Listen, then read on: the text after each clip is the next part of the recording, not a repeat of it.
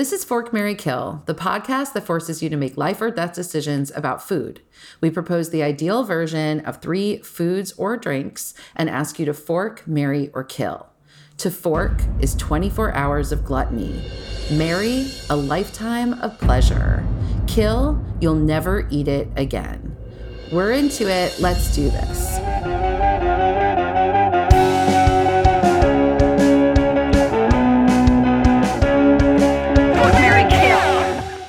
Hi, everyone. I am Allison Cave. I am joined, as always, by Brandon Scarata and Marley Kaufman. And we are back again this week with last week's amazing guest, Nick Stinson. Welcome back, Nick. Hello. Thank you for having me back. Glad you're here, Nick. This is going to be fun again. Yeah. So we left off on a bit of a cliffhanger last week. We did a really fun FMK, very Texas-themed FMK for Nick. He got to spin the wheel of subs, which was very exciting. And then he has one for us that we're going to get to momentarily. But in the meantime, so one of the ways that we prepare for these podcasts and sort of get a sense of people's culinary preferences and aversions is to send out this little questionnaire that we put together. And it's always very, very interesting to see how people respond to things. And Nick, I just want to bring up one of your responses that you mentioned here. You said you're not really a food sharer. Like when someone offers you a bite of their food, you always say no. And I find that, that is like, it's sort of antithetical to like everything that I feel about, eating communally. And it's probably, post-COVID, like maybe it will become a little bit more of a common feeling for people. But yeah, I'm just sort of, can you expand on that? I'm a little intrigued. Well, first of all, you promised me that you would not try to get me canceled after this show.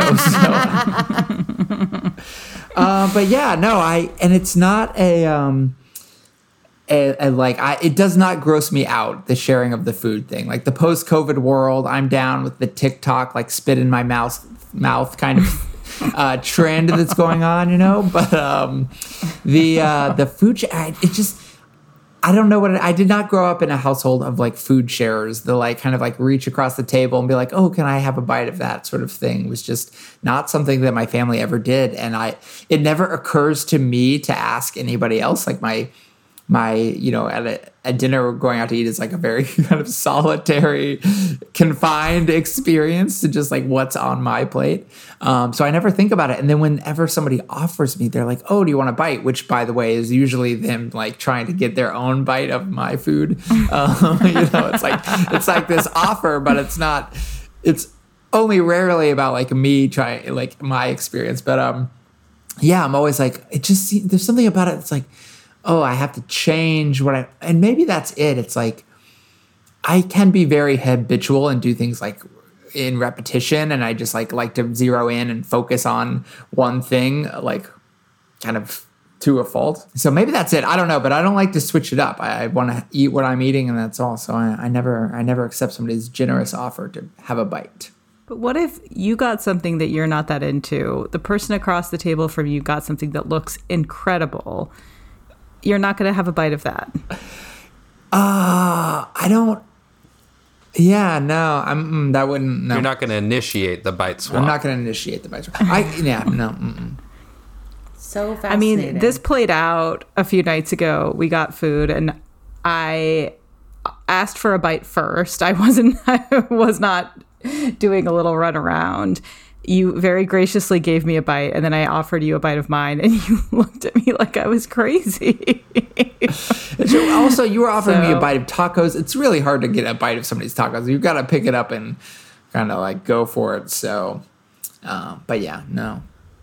Yeah, a taco is a trickier thing to share, to be fair. But I just think I'm fascinated. To me, like, so I very, very opposite of you. Like, growing up in my family, when we would go out to eat somewhere, we would all get something different. Like the idea of 2 people getting the same thing was kind of like just verboten. And it's something that I still like sort of have ingrained to this day. So like if I'm going out to eat with someone and they order something that I want, I can't bring myself to also order it. And I have to like kind of just trust that I'll be able to get a bite of their food. But yeah, we would do this thing where we would, all get something different and then all like in this sort of almost ritualistic way, compose what we called a representative bite, where we would load onto the fork, like every element of that plate would have to be fit on the fork, and you would like pass that around and each person would get to try a representative bite of each person's dish. And for me, like, I think obviously you're not getting this sort of like satisfaction of eating like a full plate of that food, but the opportunity to sort of taste a bunch of different things. I don't know, that like it's always very exciting to me. So yeah, I just love this. I love that this podcast gives me like insight into the true like diversity of how people think about food. It's just, yeah, it was unexpected. The milk toast approach to food that I take. Yeah. I intellectually understand it, but it never does not appeal to me for some reason. I don't know. Yeah, I'm in the same boat with you on all that stuff. No sharing. Thanks. But I will say the not ordering the same thing, I do subscribe to that, and so it's sort of that doesn't make sense. Well, that's the there's like the kind of interpersonal shame of just being judged by the waiter at for whatever, like if we're both ordering chicken fried steak, which I can't get off my mind because of that subs question last week. I wouldn't, don't want to be judged by the waiters, so I have to, even though they could care less. Yeah, I still have to actually change my entire habits around it.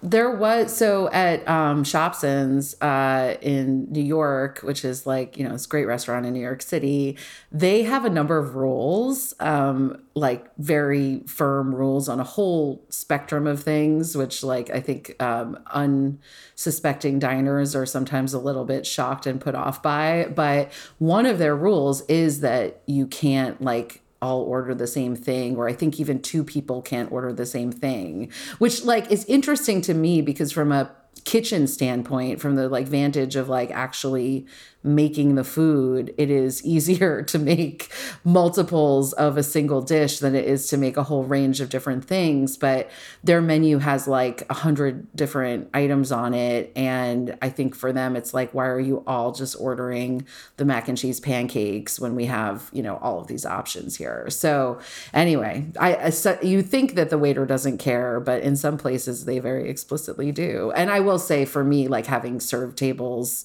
for years, I wouldn't necessarily, I would certainly not overtly judge anybody like out loud, but if a whole table is ordering like all the same thing, I'm sort of like, I don't know, that just feels like a wasted opportunity to me. But anxious people everywhere, watch out. You are silently being judged by wait staff everywhere.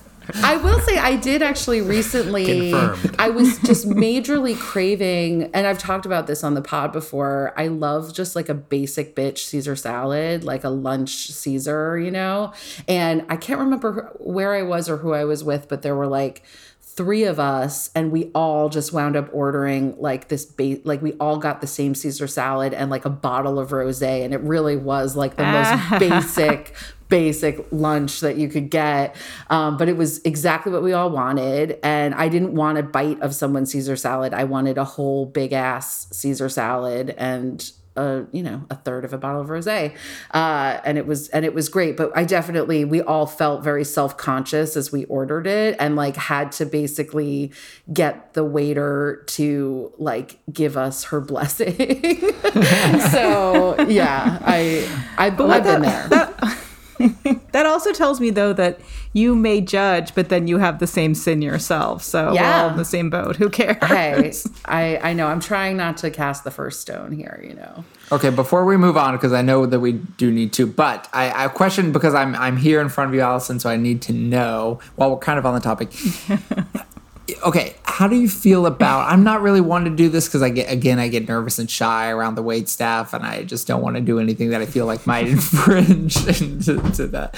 But sometimes people will ask, well, what do you like or what do you recommend of the wait staff? What is that the right question to ask, or is there a version of that question? Is it like, oh, because then sometimes people will phrase that as like, oh, well, what's really popular, or what do most people get, or like what's the best thing on the menu? Like, I guess they're sort of trying to get at like what might you recommend, but how should you ask that question?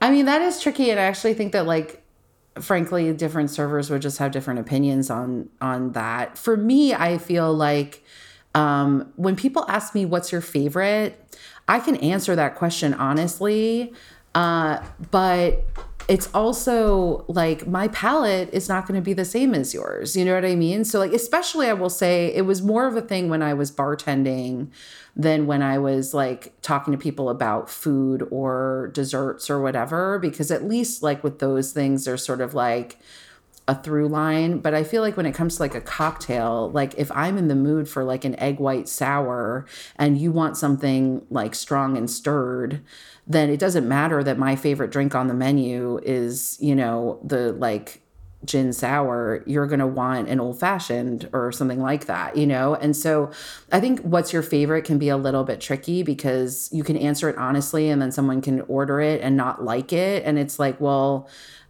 you know, there's no telling that my preferences and palate are going to align with yours. So I do think asking like, you know, what's popular, or like what are some of the standouts on the menu, or, you know, like I'm in the mood for something like this. I think if you can provide just a little bit of context for like what you like or what you're craving before you ask that question, it's really helpful to the person who's waiting on you, because it's tricky when you're just like, I have no idea anything about you, who you are, what you like. I mean, Brandon, if you asked that question and I was like, oh, well, I really love the like cheesy pasta or whatever, like that's not going to help you, you know? And so I wouldn't ask that question. yeah, I'm sure. You got to be way too trusting and open to ask that kind of question. Yeah. I just assumed it was like a script, like they knew they were instructed on what to say, like it was like the special or something. Yeah. You got to get this out of the kitchen. Having never worked in the food industry, I imagine they're always trying to get one particular item out, and the cod's about to turn. No, that is valid. There's definitely like there's definitely like when you're having your like pre-service, you know, run through and like chef is like, okay, like we've got to push through, you know, this week or whatever. Like I'm sitting on a bunch of chicken that no one's ordering or something. So sometimes sometimes what you're being told is not actually that person's favorite. It's just the thing that like they were instructed to push. So, you know, keep that in mind too. But I've been that person. I mean, there are times where I look at a menu and I'm like so hungry and a bunch of things look good and I can't like whittle it down. I mean, you guys have heard me on this podcast. I feel like it's like torture for me to choose between 3 items. So, I definitely have been the one to ask that question. But I just think if you can give like a little bit of context for like just what you're in the mood for, what you like, it's a way to get like a better suggestion from someone. I was like, my ex-wife was a fiery, curly redhead, and what would you like to order?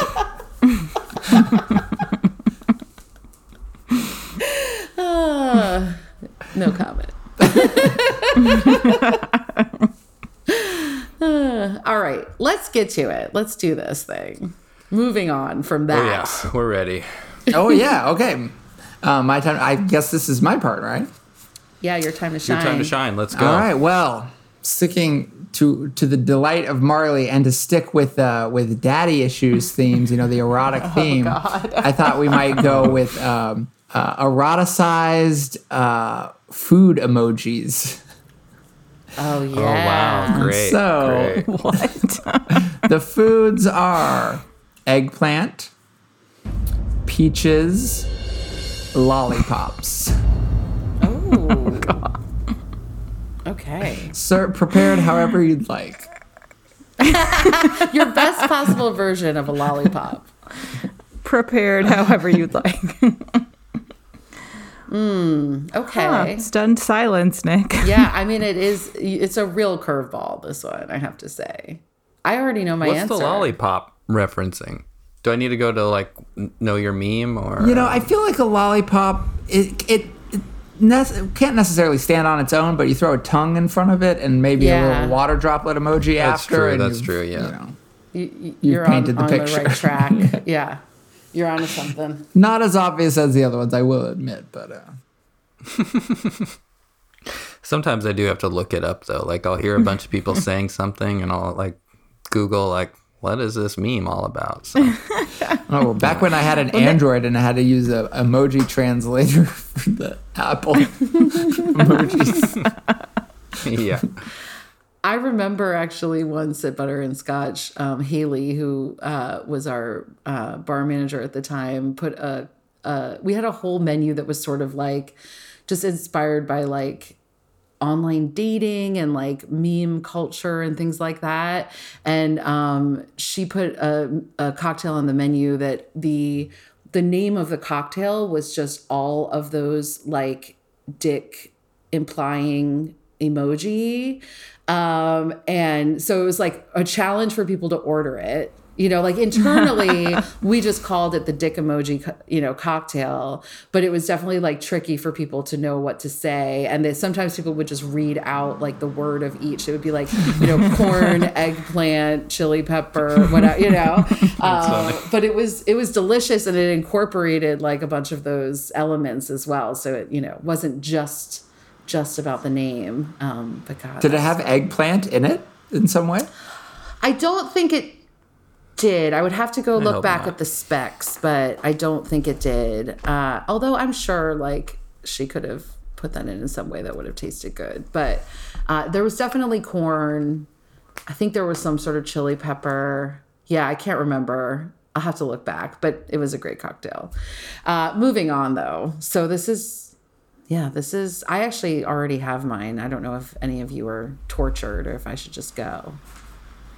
Let's hear it. I mean, I'm disgusted, so please go. Okay. So I am going to fork the lollipop. I love lollipops. And there's so many different kinds that like, again, going back to sort of my proclivity to have like a kind of orgiastic one day only kind of affair. Like, I feel like, I love a Tootsie Roll Pop. My mom makes these incredible tea and honey lollipops that are like infused with like, lemon peel and clove. And she has a whole bunch of different ones. She has a maple bacon one. So I definitely, get down on some of my mom's lollipops, probably do a blow pop. They're just so like cold, I mean, they're not like a warm sort of thing. No, they're not. But like, if you have an oral fixation, as maybe someone here does, they are a pleasure, let's say. They keep you once occupied. They go in your mouth, they're warm. Right. Right. Yeah. What they really do I'm is assuming that's where you're putting it. They just kind of flavor your drool, and then that's what you swallow. I mean, this is what lollipops are doing, right? It's just a drool flavor.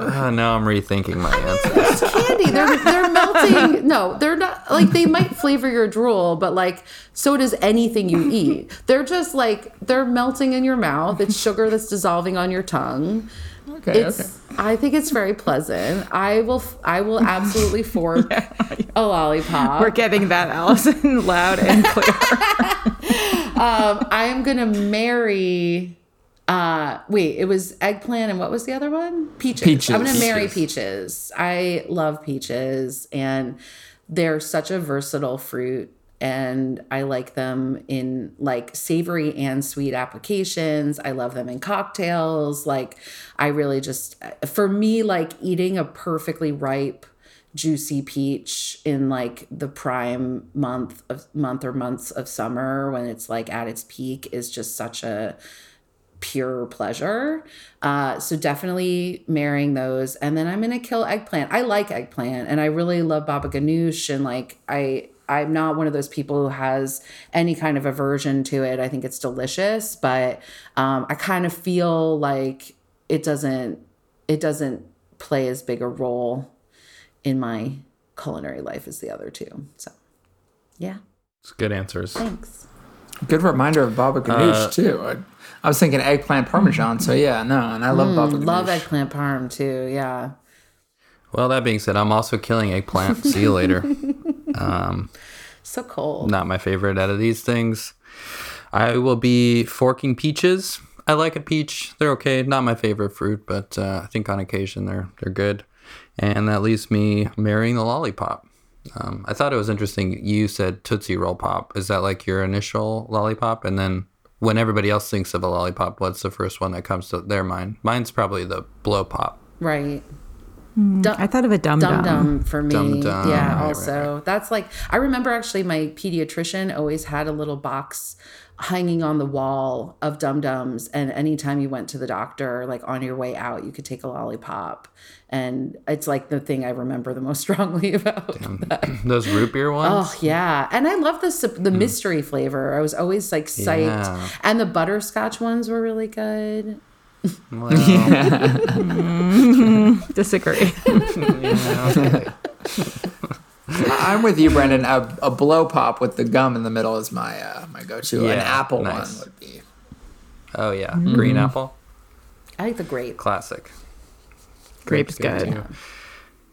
We also had around school the Chupa Chups, I think they were called. Yeah. Those were popular. And those had like didn't the stick of those like have a built-in whistle or something? They were plastic. I remember them Yeah, plastic. and I thought you could like blow through it. It had a little notch in it, and if I remember correctly, I think you could blow through it, and it was like kind of a whistling sound. I don't know if that was intentional Fun. or not, but yeah, In grade school, I was just using it to snort cocaine and stuff. obviously, pixie sticks, fun dip. Yeah. Yeah, All right. Who's next? I think it's my turn. I don't like eggplant. I think if it's in a dish, I'm usually just accept it and either eat around it or begrudgingly eat it. So that's an easy kill for me. I'm going to have a sweet F night with lollipops. I don't really like have a lollipop I have in mind. Like the blow pops are good, but I don't want to eat the gum. Dum Dums are fine. I don't know. It'll be a mediocre night at best. But peaches are very nice. Yeah, peaches are lovely. So a good peach and like the height of their ripe season, that sounds lovely, and I could marry that for sure. And look, I managed to say all of that without turning it weird and sexual. How did I do I that? don't know. Great job. And the subject was weird and Yeah. sexual to begin with. Yeah, thank My you. drool, my drool has been flavored, and I just am keeping that to myself. I think some of us just have like we think more creatively around these things. That's all. Some of us are more repressed than others. That's all. All right, Nick. Okay, back to you. I'm amazed nobody has brought up. I guess peaches, but stone fruits. Call Me by Your Name. I mean, the iconic scene. I guess it's an apricot. But I mean, Right. Who? No, that God. was a peach, wasn't it? It was a peach. It was a peach. And also, that scene, I don't know if we're talking about the book or the movie, but the book is 100 times worse than the movie. You say It's so worse. gross. I say Oh more my God. evocative. I mean, to each their own, Yeah, I guess. definitely, definitely. okay, so I'm gonna. I just got like warm. I did too in my stomach as if I'm about to fall. This makes me want to read the book. I've only seen the movies, so. Yeah. You heard how gross it was. Yeah, we might need to give Allison a minute and come back. Stand by. Okay, so I'm going to. We'll start with Mary. No. Let's start with Sweet F Night, which I think I will have with eggplant because just a warm eggplant parm. It can be so good. I remember when. I'm sure this was a horrible version of it, but when Marley and we moved to DC after college and we became. I guess this was before we even became vegan because we wouldn't have eaten that, but I don't know. For some reason, there was this Italian restaurant that we would eat on Capitol Hill that served a nice eggplant parmesan that it was like the best one maybe the first one I'd ever had. I was sort of enamored with it. I really liked it quite a bit. And then baba ganoush, I forgot about that. That's really the way that I eat eggplant most. I like actually fairly regularly, but I forgot that that's sort of what that is. So I will. That's what I'm gonna have an F night with, and then I'm gonna kill lollipops because I find them a little cold and just kind of boring. Never my go-to. And then that leaves me Mary and peaches because they're just delightful. Kind of anytime you have one, put them in a pie or just eat them raw. Grill them. Grill them. Yeah. Handy to have around the house. Put them in a jam. I mean, Yeah. there's a lot you can do. So Yeah. there you have it. There's books you can read or you can learn other things. This is a PG-rated podcast, though, so we are not going to get into it. I don't remember signing up for that. PG-13, maybe. No, it's probably an R. You're right. I mean, I think it's an R, and I would love to see it get more toward like an NC-17 kind of situation. I argue it's PG-13, but like with cool parents or something. There could be somebody out there, a listener out there right now having a sexual awakening. Oh, welcome. Yeah.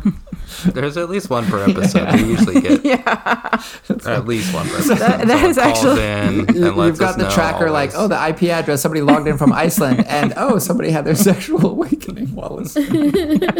It's one of our operating principles. That's great.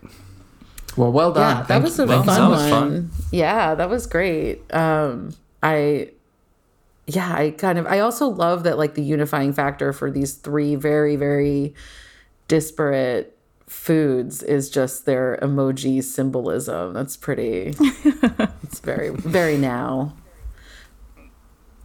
Very cool. Nick spends a lot of time on TikTok, so I'm not sure if that's coming through. None of us are Gen Z, but you're probably the closest one. It keeps me young, Yeah. You and Brandon, I think, are the same age, right? Depending how old you are. I just turned 36 while I was up here in New York. Yeah, same, bud. It's a great age to be, I think. Golden age. Cuties. I agree. We're ripe for our sexual awakenings. So, yeah. Yeah, I still haven't had mine yet, despite doing all the podcast episodes. We'll see. I think that's a season 3 cliffhanger. Oh, I love it. All right. Yeah, we should let's think about that. I know we're just at the That's beginning. when I get the tube steak. Yes. Love it. The book will be more raunchy, but the podcast will hint at it. Right. Well, that was awesome. Thank you so much for coming on, bringing that, being like such a great longtime listener and supporter of the podcast. No, my pleasure. Yeah. I don't know. It's like, I feel like this has been a long time coming to have you on as a guest. So I'm glad we finally did it. Season 2. Thank you. It was great to be here. I love you guys. Everyone, that was Nick Stinson. He is, just as you've heard, like a delightful, wonderful human being. He is also, as a reminder, the publisher and creator of Daddy Issues, which is an incredible actual hard copy zine that you also can get your hands on. Any of the back issues and the upcoming final issue 5 that's coming out this fall. You can email him at daddyissueszine@gmail.com to get your hands on that. You can and should follow him on Instagram at Nikki Stins. That's NICKYSTINZ. You can find us on Instagram at Fork Marry Kill Pod. You can find us by email at forkmarrykillpod@gmail.com. And we'd also love you to call our hotline and leave us a message about really anything. The phone number for that is 347-455-0226. We're very excited that season 2 is off to such a fun start, and we have some other really wonderful guests coming up. So please rate, subscribe wherever you get your podcasts. And until next time, enjoy the sounds of Lip Biter. Bye, everyone. Bye. Fork, Marry, Kill. Fork, Marry, Kill.